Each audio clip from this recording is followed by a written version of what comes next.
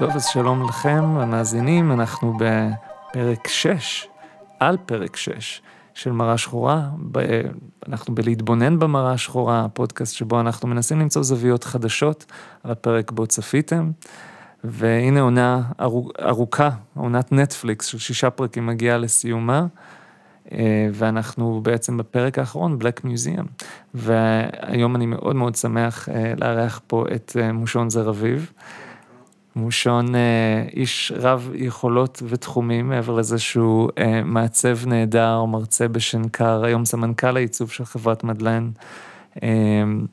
הוא גם אחד האנשים, לדעתי, החכמים ביותר בתחום של עיצוב לסביבות וירטואליות, ועיצוב ממשקים, עיצוב, וואו, אני הולך ומסתבך פה, אבל דע לך שזה הכל נובע מהערכה גדולה לכל פועלך, בעצם בתחומי העניין המשותפים שלנו, של עולם העיצוב ועולם הניו-מדיה.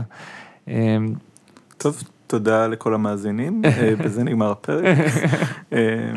אנחנו בעצם, הזמנתי אותך, האמת שאמרתי לך פרק 6, כי בעצם חשבתי שפרק הזה מלא בסביבות, שימוש בסביבות, שימוש בממשקי אדם, סימולציה, אדם, מחשב, המון חשיבה על בעצם יצירת ממשק או אובייקט שמטרתו איכשהו קישורים מפחידים ומטרידים בין אנשים ותודעות. זה היה סיכום מאוד אמורפי של מה שקורה בפרק, זה כמובן אחד הפרקים המוזרים והאזור הדמדומימים. אני חושב שכשהסדרה הזאת קמה לתחייה, דיברו עליה כאזור הדמדומים של הטוויטר, והפרק הזה יותר מכל הוא באמת 3 צ'יזבטים, אחד אחרי השני, שמאוד מאוד מתאימים לסדרות של שנות ה-60-70, רק עם איזה טוויסט מאוד טכנולוגי. אבל עם כל פרק של מראה שחורה מדבר על איזשהו חידוש טכנולוגי, אני חושב שהפרק הזה, שמרפרר להרבה דברים, בין היתר מרפרר לעבודות, שאני יודע, מושון, שגם אותי וגם אותך מאוד מעניינות, וזה השימוש בסימולציות וסביבות וירטואליות, סביבות VR אנחנו מכירים לפעמים, כדי לייצר חוויות של אמפתיה לאחר. נהיה מאוד אופנתי בשנים האחרונות, וגם אני בתור מנהל פסטיבל פרינט סקרין, תמיד מביא פרויקטים כאלה, כי זה נורא אופנתי בעולם, ונורא מעניין, פרויקטים שבהם משתמשים בטכנולוגיה, במיוחד במציאות וירטואלית, כדי לייצר איזושהי אמפתיה, מכניסים אותך לסביבה, ומראים לך איך העולם שלך היה נראה, אם עכשיו היית בגוף של אישה, איך העולם שלך היה נראה, אם היית פליט בסוריה, איך זה להיפגש עם האויב שלך, במציאות וירטואלית. אמנם הפרק הזה לא מפגיש אותנו עם איזה אויב במציאות וירטואלית, אבל הוא בהחלט מראה על איזושהי חוויה, של אמפתיה והיעדרה דרך השימוש בווירטואלי. אז רצית, אני מקווה שזאת נקודת פתיחה טובה עבורך. כן, אני חושב שאפשר להרחיב את זה בכלל לתפקיד של סטורי טלינג, בהקשרים של human rights, בהקשרים של conflict resolution, איך בעצם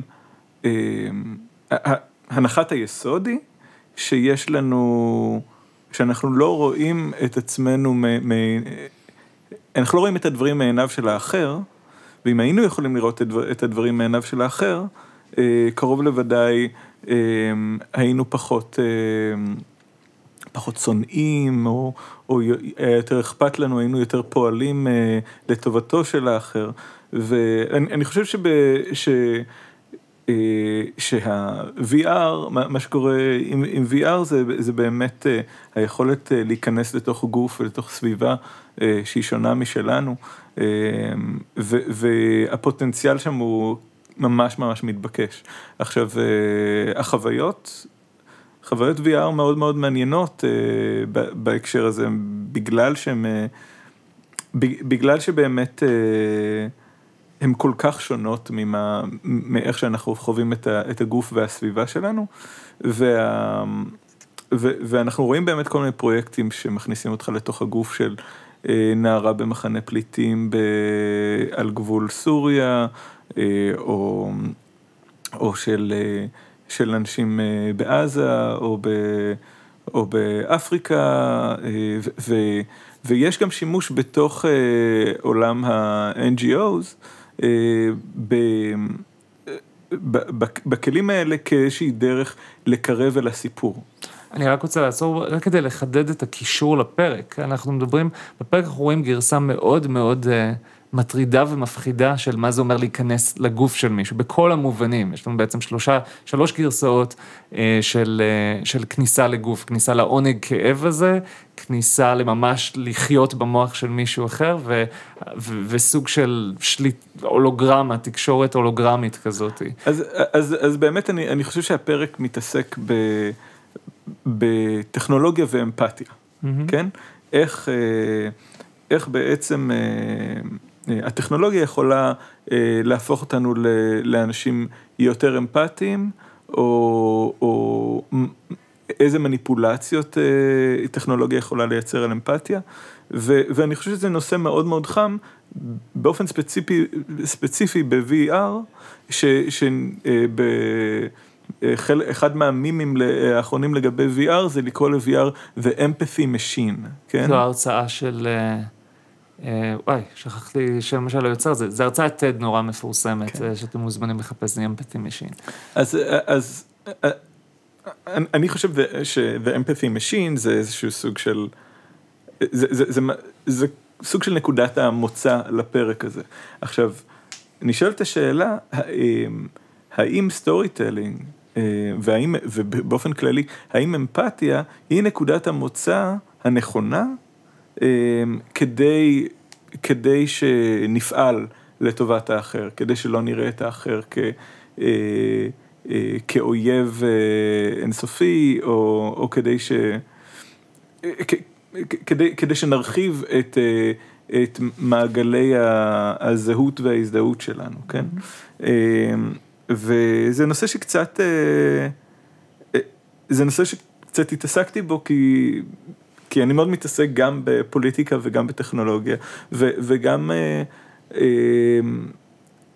גם השאיפה שלי הייתה למצוא איזושהי empathy machine כזה, שבעצם ישבור קצת את ההגדרות היותר מדי סגורות של מי אנחנו, מי האחר, אולי אנחנו יכולים לעשות איזה, אולי זה שאנחנו מתחברים, מין מחשבות מאוד מאוד ראשוניות שהיו לי לגבי האינטרנט, הנה עכשיו כולנו יכולים להתחבר, ואנחנו יכולים לראות שאנחנו כל כך שונים, ולסרטט מחדש את מעגלי הזהות שלנו וכן הלאה. ואני חושב שמה שהפרק עושה, הוא באמת עושה הצבה בעייתית של האמפתיה והטכנולוגיה. כי אם מכונת האמפתיה היא מכונה של מניפולציה, מכונה שמייצרת אשליה של הזדהות, או איזשהו סוג של תודעה נהנית, או תודעה סובלת ללא גוף, מה נשאר לנו מזה? מה הזכויות של אותה תודעה וכן, אז זה נגד הכיוונים היותר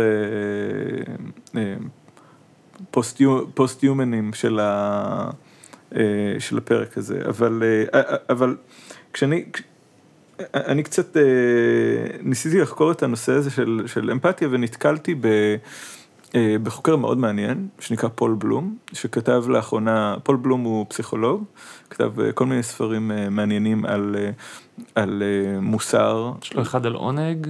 כן, כותב על מוסר ופסיכולוגיה וקוגניציה וכן הלאה. אחד הספרים המאוד מעניינים ומאוד פרובוקטיביים שלו, נקרא Against Empathy. הוא מתאר את זה שכשהוא עבד על הספר, אז שאלו אותו על מה אתה עובד, אז הוא אמר, אני כותב ספר על אמפתיה. אז כל מי ששמע את זה ישר היה לו מין פרצוף נעים כזה, וחיוך נחמד, כי אמפתיה זה דבר טוב. ואז הוא אומר, yes, I'm against it. מה הטיעון שלו? ואז התגובה של האנשים זה כאילו אמר שהוא שונא חתלתולים, או משהו נוראי, כאילו... זה כמו להגיד, אני שונא שלום. כן. אני שונא אהבה, לא יודע, זה ממש... אז הטענה שלו, שהיא טענה באמת מאוד מאוד פרובוקטיבית, זה שאנחנו מתבססים יותר מדי על אמפתיה, ככלי כדי להבין את האחר, וכדי לפעול בעולם בצורה מוסרית. הוא בעצם טוען שאמפתיה זה זרקור. זאת אומרת, או פלאשלייט כזה, הוא מסתכל על נקודה מסוימת, הוא לא, אתה יכול להיות אמפתי עם מעט מאוד אנשים, ומה שיכוון את הזרקור הזה, הוא לא בהכרח המצפן הנכון להחלטות מוסריות. הוא מתייחס בהפוך על הפוך לאמירה של אמא תרזה. היא אמרה, אחת האמירות המפורסמות שלה זה, If I look at the masses I won't act, if I look at the one I will. שזו גם בייס נורא מאוד מפורסם, שהמדיה מבינה את זה הכי טוב, שהיא צריכה לתת סיפור על ילדה ספציפית בסוריה, ולא לספר לך על המאות אלפים או מיליונים שסובלים ונפצעים ומתים. קח את זה אפילו לסיפור של איך מספרים את סיפור השואה, 6 מיליון. חיכיתי שתגיד שואה. נו, ברור. אמפתיה זה שואה. לא, כי זה באמת אחד ממפעלי התיעוד ונקודות הרפרנס למוסר וזכויות אדם הכי משמעותיות שיש לנו, גם באמת אחד הדברים המאוד מקוננים. אז באמת אנחנו חוזרים לסיפור של אנה פרנק, כי דרך העיניים של אנה פרנק אנחנו יכולים אולי קצת יותר להזדהות עם מה המשמעות של להיות ילדה קטנה תחת משטר פשיסטי נאצי, כן? אבל השאלה של פול בלום זה האם אמפתיה מאפשרת לנו באמת לעשות החלטות נכונות. הוא מדבר בספר הרבה על אמפתיה ורופאים, מה שמחבר אותנו בחזרה לפרק.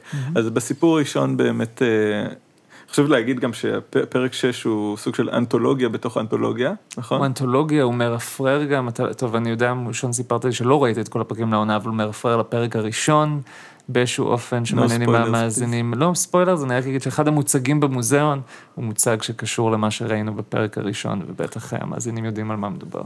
אז גם המאזינים, no spoilers. הנקודה אני חושב שמעניינת בעניין של הרופאים, זה שרופאים מצד אחד צריכים להיות אמפתיים, כדי באמת גם להבין את הכאב של האחר, של המטופל שלהם, אבל אסור להם להיות אמפתיים מדי, ומדובר על זה הרבה, כי רופאים, בעיקר רופאים שפועלים תחת לחץ, חייבים בעצם לעשות הרבה החלטות קרות, ולשחק כל הזמן on-off באמפתיה שלהם, ולכן הבחירה ברופא בסיפור ראשון היא ממש ממש מתבקשת. אני רק אוסיף אנקדוטה, כי אני חושב שזה נורא מעניין. היה סקר, עשו סקר נורא מעניין סביב אמון, וספציפית סביב הסוגיה הזאת של רופא. שאלו אנשים, מי היית מעדיף שינתח אותך? אז ברור שהתשובה הכי פופולרית זה, אני רוצה להיות מנותח על ידי מנתח, שיש לו הרבה שנים של ניסיון, כי הם מפתחים כנראה את אותה יכולת שאתה מדבר, מצד אחד מקצוענות, היכולת להתנתק, היכולת להיות אמפתי וכו'.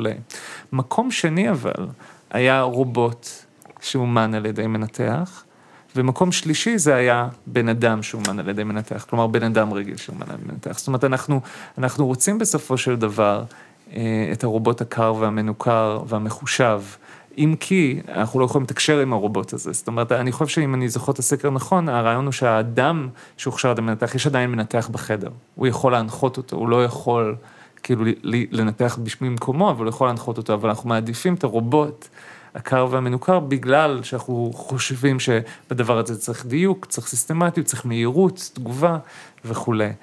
אז המקום הזה באמת המתח בין החלטות קרות ומחושבות, אבל מדויקות, לבין המקום האמפתי, I feel your pain, או רובוט לבוא לרובוט ולספר לו שאני לא מרגיש טוב, ולנסות להסתכל במראה השחורה שלו, ולנסות להבין איך הוא מנתח את הנתון הזה, ולעומת לעמוד מול רופא, שייתן קצת את המייקרו-אקספרשנס הקטנים האלה של החמלה. זה דבר שונה לגמרי, אז הזכרתי את המילה חמלה. כשפול בלום מדבר על הבעיה שלו עם אמפתיה, הוא אומר, הוא מציע תחליף, הוא אומר, התחליף הוא חמלה.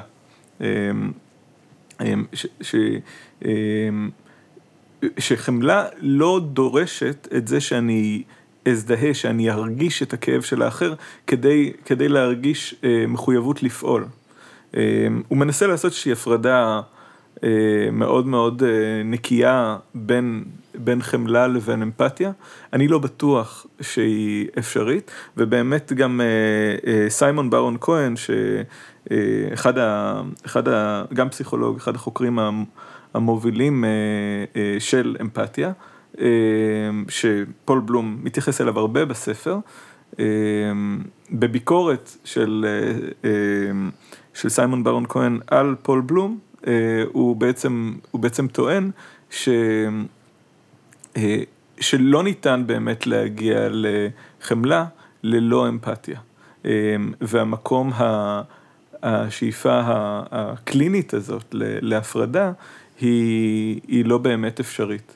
אני אתקיל אותך אם אני אשאל, כאילו איך פול בלום קורא לחמלה? זאת אומרת, מה הדוגמה שהוא נותן לחמלה במקרה הזה? אז הוא טוען שאם אנחנו פועלים מתוך אמפתיה, אנחנו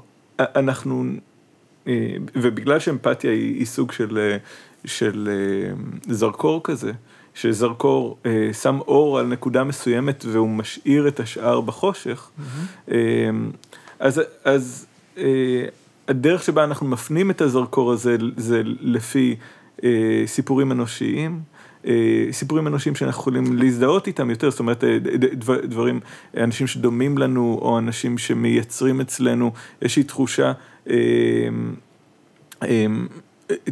תחושה של אני יכול להבין להרגיש את הכאב, אבל כשאנחנו מדברים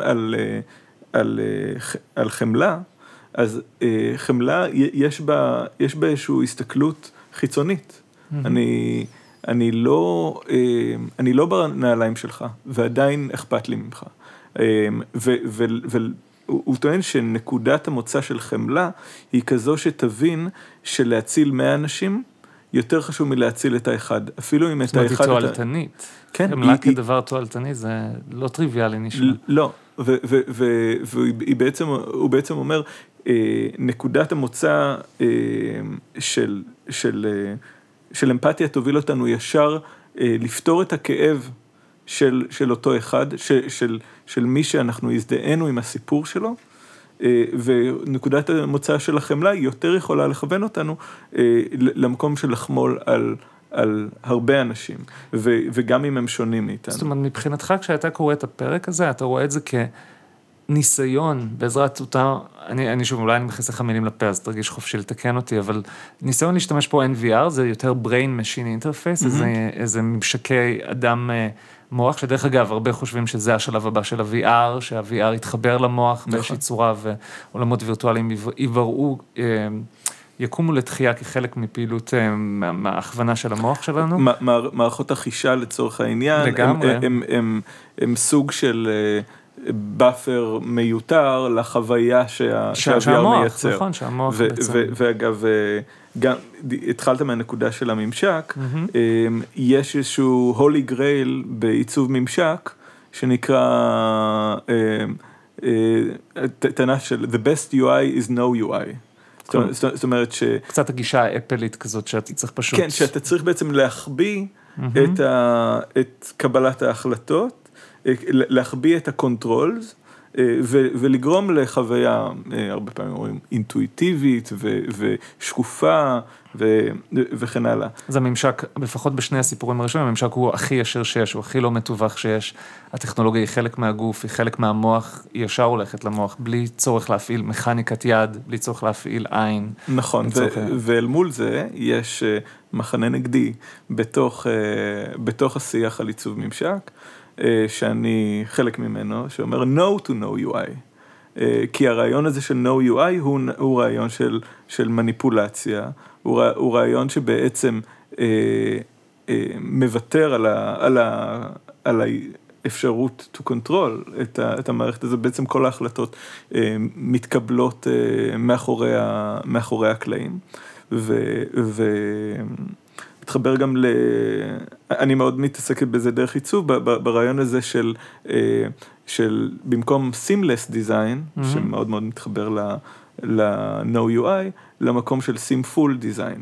איך אנחנו מייצרים את התפרים בתוך חוויית המשתמש, כדי להצביע גם על המהלכים.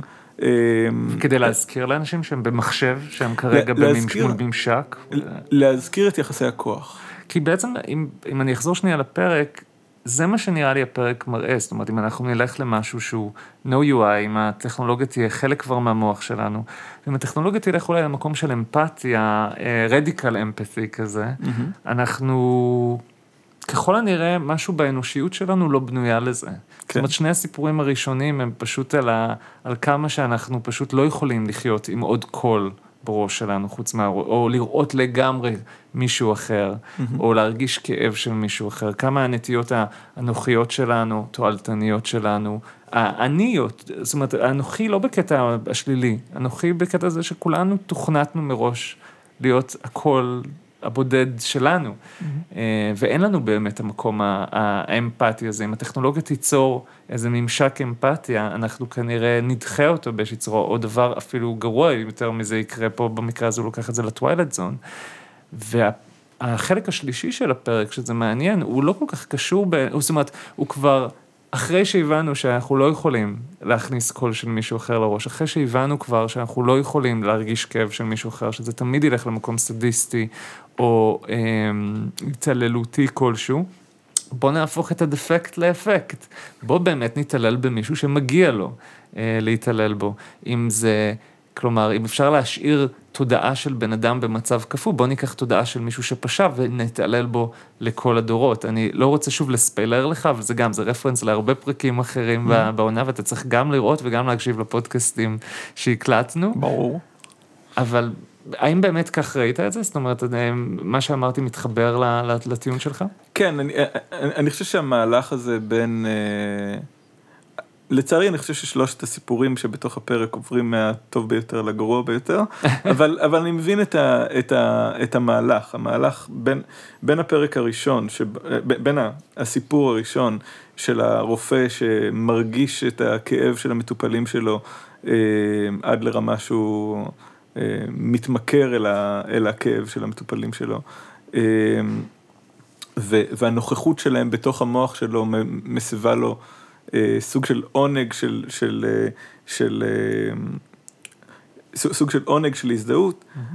יש מהלך יפה של היפוך בפרק השני, של בעצם האישה בקומה, שהגוף שלה בעצם כבר לא מתפקד, הוא לא יכול להרגיש כאב, הוא לא יכול להרגיש עונג, היא בעצם הופכת להיות בנקודת האמפתיה, היא בעצם אמורה להזדהות עם בעלה שנושא אותה בתוך הגוף שלו, ובתוך בעצם שתי תודעות במוח אחד, או בגוף אחד, והיא לא מסוגלת להיות אמפתית לצורך שלו להמשיך לחיים חדשים. היא בעצם עדיין, בעצם היא זו שהאמפתיה לא עובדת בשבילה. הוא לא אמפתי אליה במקום הזה כבר, האמפתיה הובילה אותו, והכאב שלו של לראות אותה משותקת, ושהיא לא תוכל לגדל את הילד המשותף שלהם, היא זה שהובילה אותו לקבל אותה לתוך הגוף שלו, את התודעה שלה לתוך הגוף שלו. אבל חוסר האמפתיה שלה אליו היא זו שגורמת לו לוותר על התודעה שלה ולשים את התודעה הזאת בתוך דובי, וזה הופך להיות איזשהו סוג של התעללות נוראית, וזה באמת מגיע לתוך הפרק השלישי, הסיפור השלישי, שבו באמת, כמו שאמרת, הדפקט הופך להיות לאפקט ולמערכת עינוי, ואז נשאלת השאלה, אם תודעה סינתטית סובלת ביער, האם עדיין היא סובלת, כן? אם אנחנו לא... ופה יש, אני חושב, איזשהו חיבור יפה של הפרק, של אם אף אחד לא הרגיש אמפתיה לכאב, מה תפקידו של הכאב? ולאחרונה התקלתי, יש תמיד את הטרנדים האלה של הניתוחים האבולוציוניים של כל מיני דברים. אני לפעמים בז להם ולפעמים פחות, הפעם פחות. קראתי משהו על רגשות אשם, שבעצם מה התפקיד האבולוציוני של רגשות אשם ואיפה הם נמצאים היום. והתפקיד של רגשות אשם הם אצל יצורים חברתיים, כמו בני אדם. ובמשך מיליוני שנים, כמו שמתחיל כל טיעון אבולוציוני, במשך מיליוני שנים בני אדם היו פועלים בשבטים קטנים, והיו אולי פוגעים במישהו בשבט, ואז מרגישים רגשות אשם. ברגשות אשם היו חוויה לא נעימה בתוך הבטן שלהם, או wherever, אבל באותו ערב סביב המדורה, הרגשות האשם האלה היו אוכלים אותם, וכדי להשתחרר מרגשות האשם, הם היו פונים בן או בת השבט שלהם שהם פגעו בו, ומבקשים סליחה, נותנים להם עוד קצת מהאוכל שלהם, פולים להם קינים מהזקן. ולמה מראש הם הרגישו לא טוב בבטן? אם רגשות האשם זה תוצר תרבותי או אבולוציוני, לאו דווקא תרבותי, אבל למה מראש... כאילו המעשה נתן להם משהו בבטן. כדי שנוכל להמשיך להיות יצורים חברתיים, כדי שנוכל לתפקד בתוך קבוצות קטנות, אנחנו צריכים את הרגשות האשם האלה כאיזשהו סוג של גורם מסדיר בתוך הקבוצה.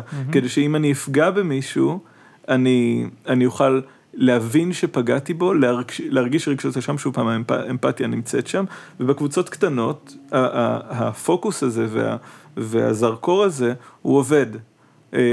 אני מרגיש אמפתיה למי שפגעתי בו, אני מרגיש אמפתיה מיד מתרגמת לאחריות, זה העניין האפקטיבי של אמפתיה, ואני סובל בעצמי בגלל שאני מרגיש רגשות אשם, והנה אני פותר את זה, על ידי איזושהי ג'סטה שתדאג שהוא לא, שאני אכיר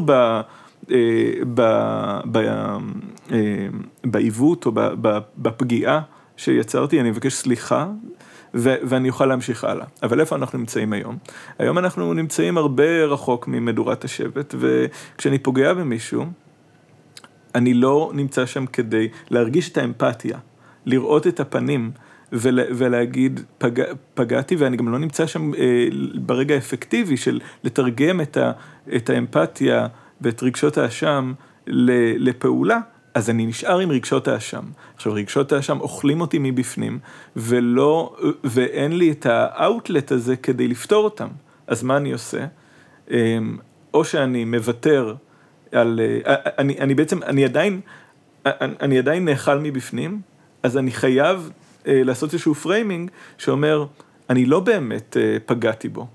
זה אולי אפילו אשמתו, אולי הוא פגע בי.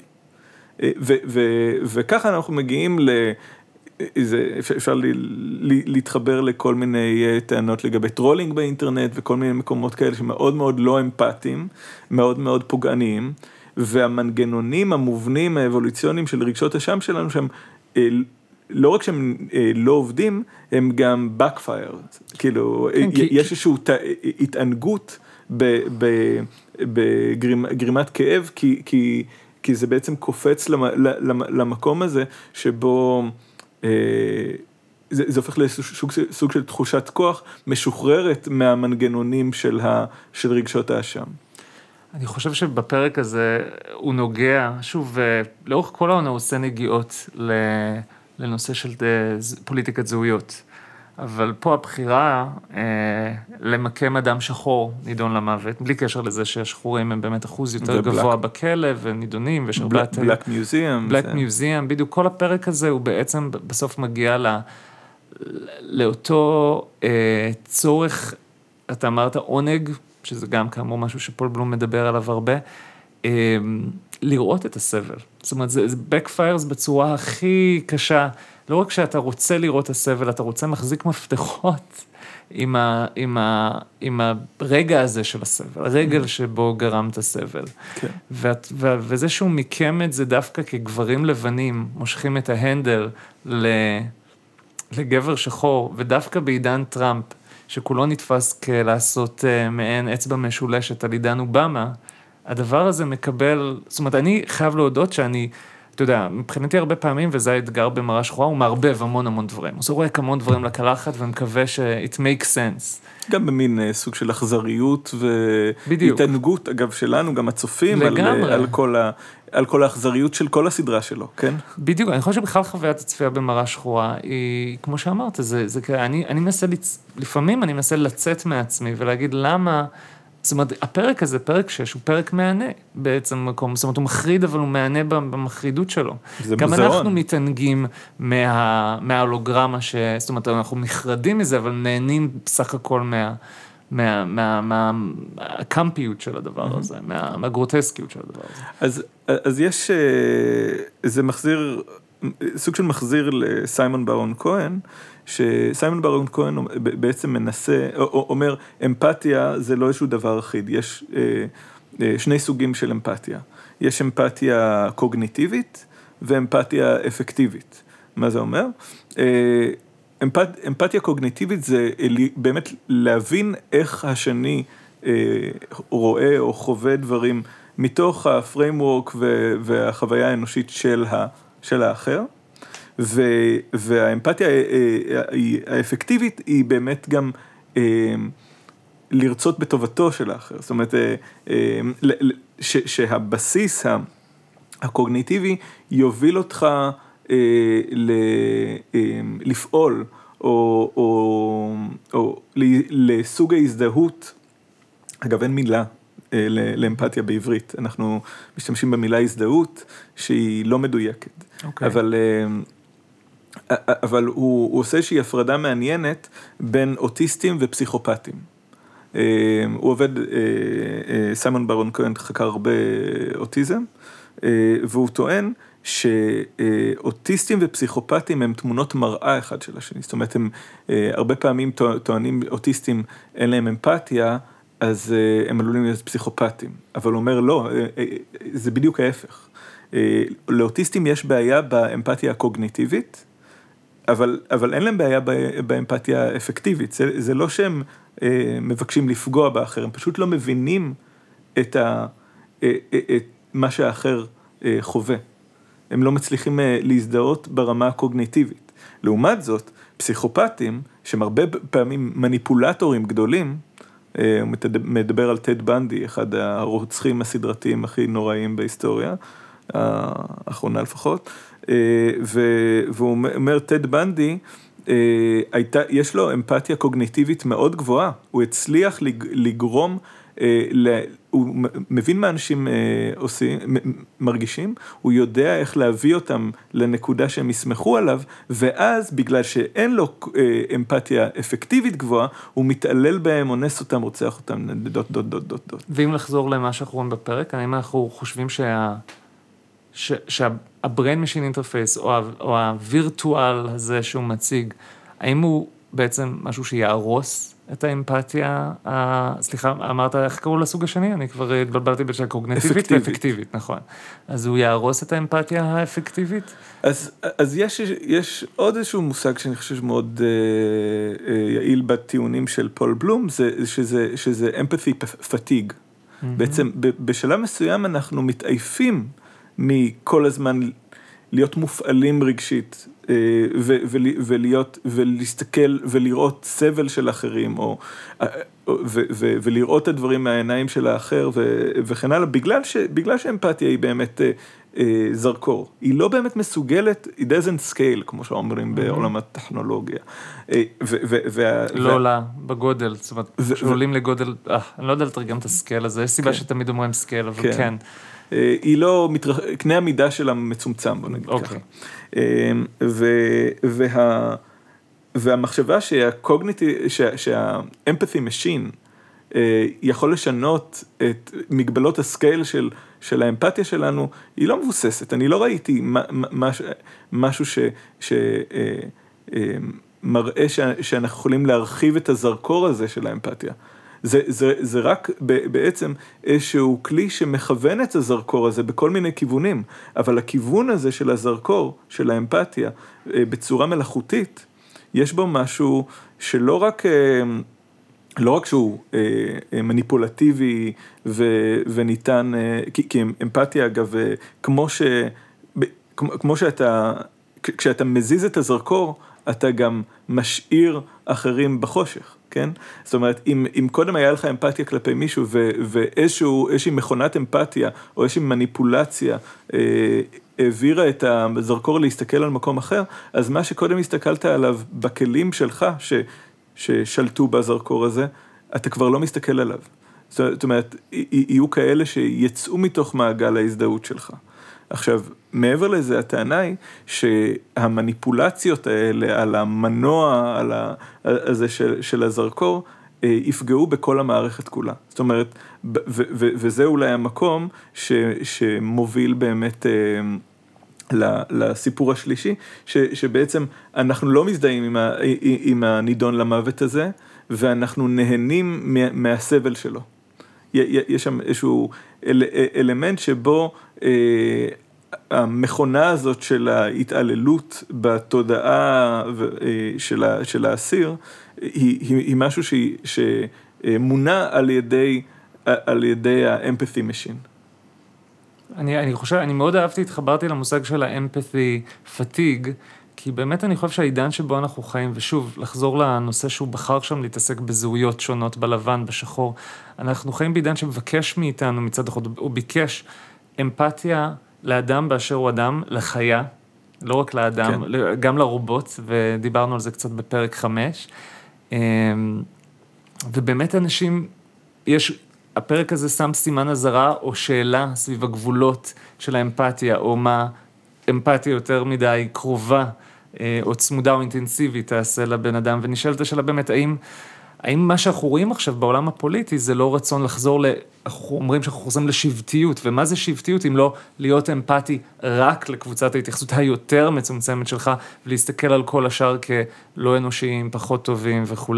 זאת אומרת, נוצר פה אולי תגובת נגד, שאותי כמובן מאוד מדאיגה, אבל אולי היא נבעה מהשיח הבוני אמפתי בצורה גלובלית, נכון. ופשוט נזדהה עם כל חוויה אנושית באשר היא.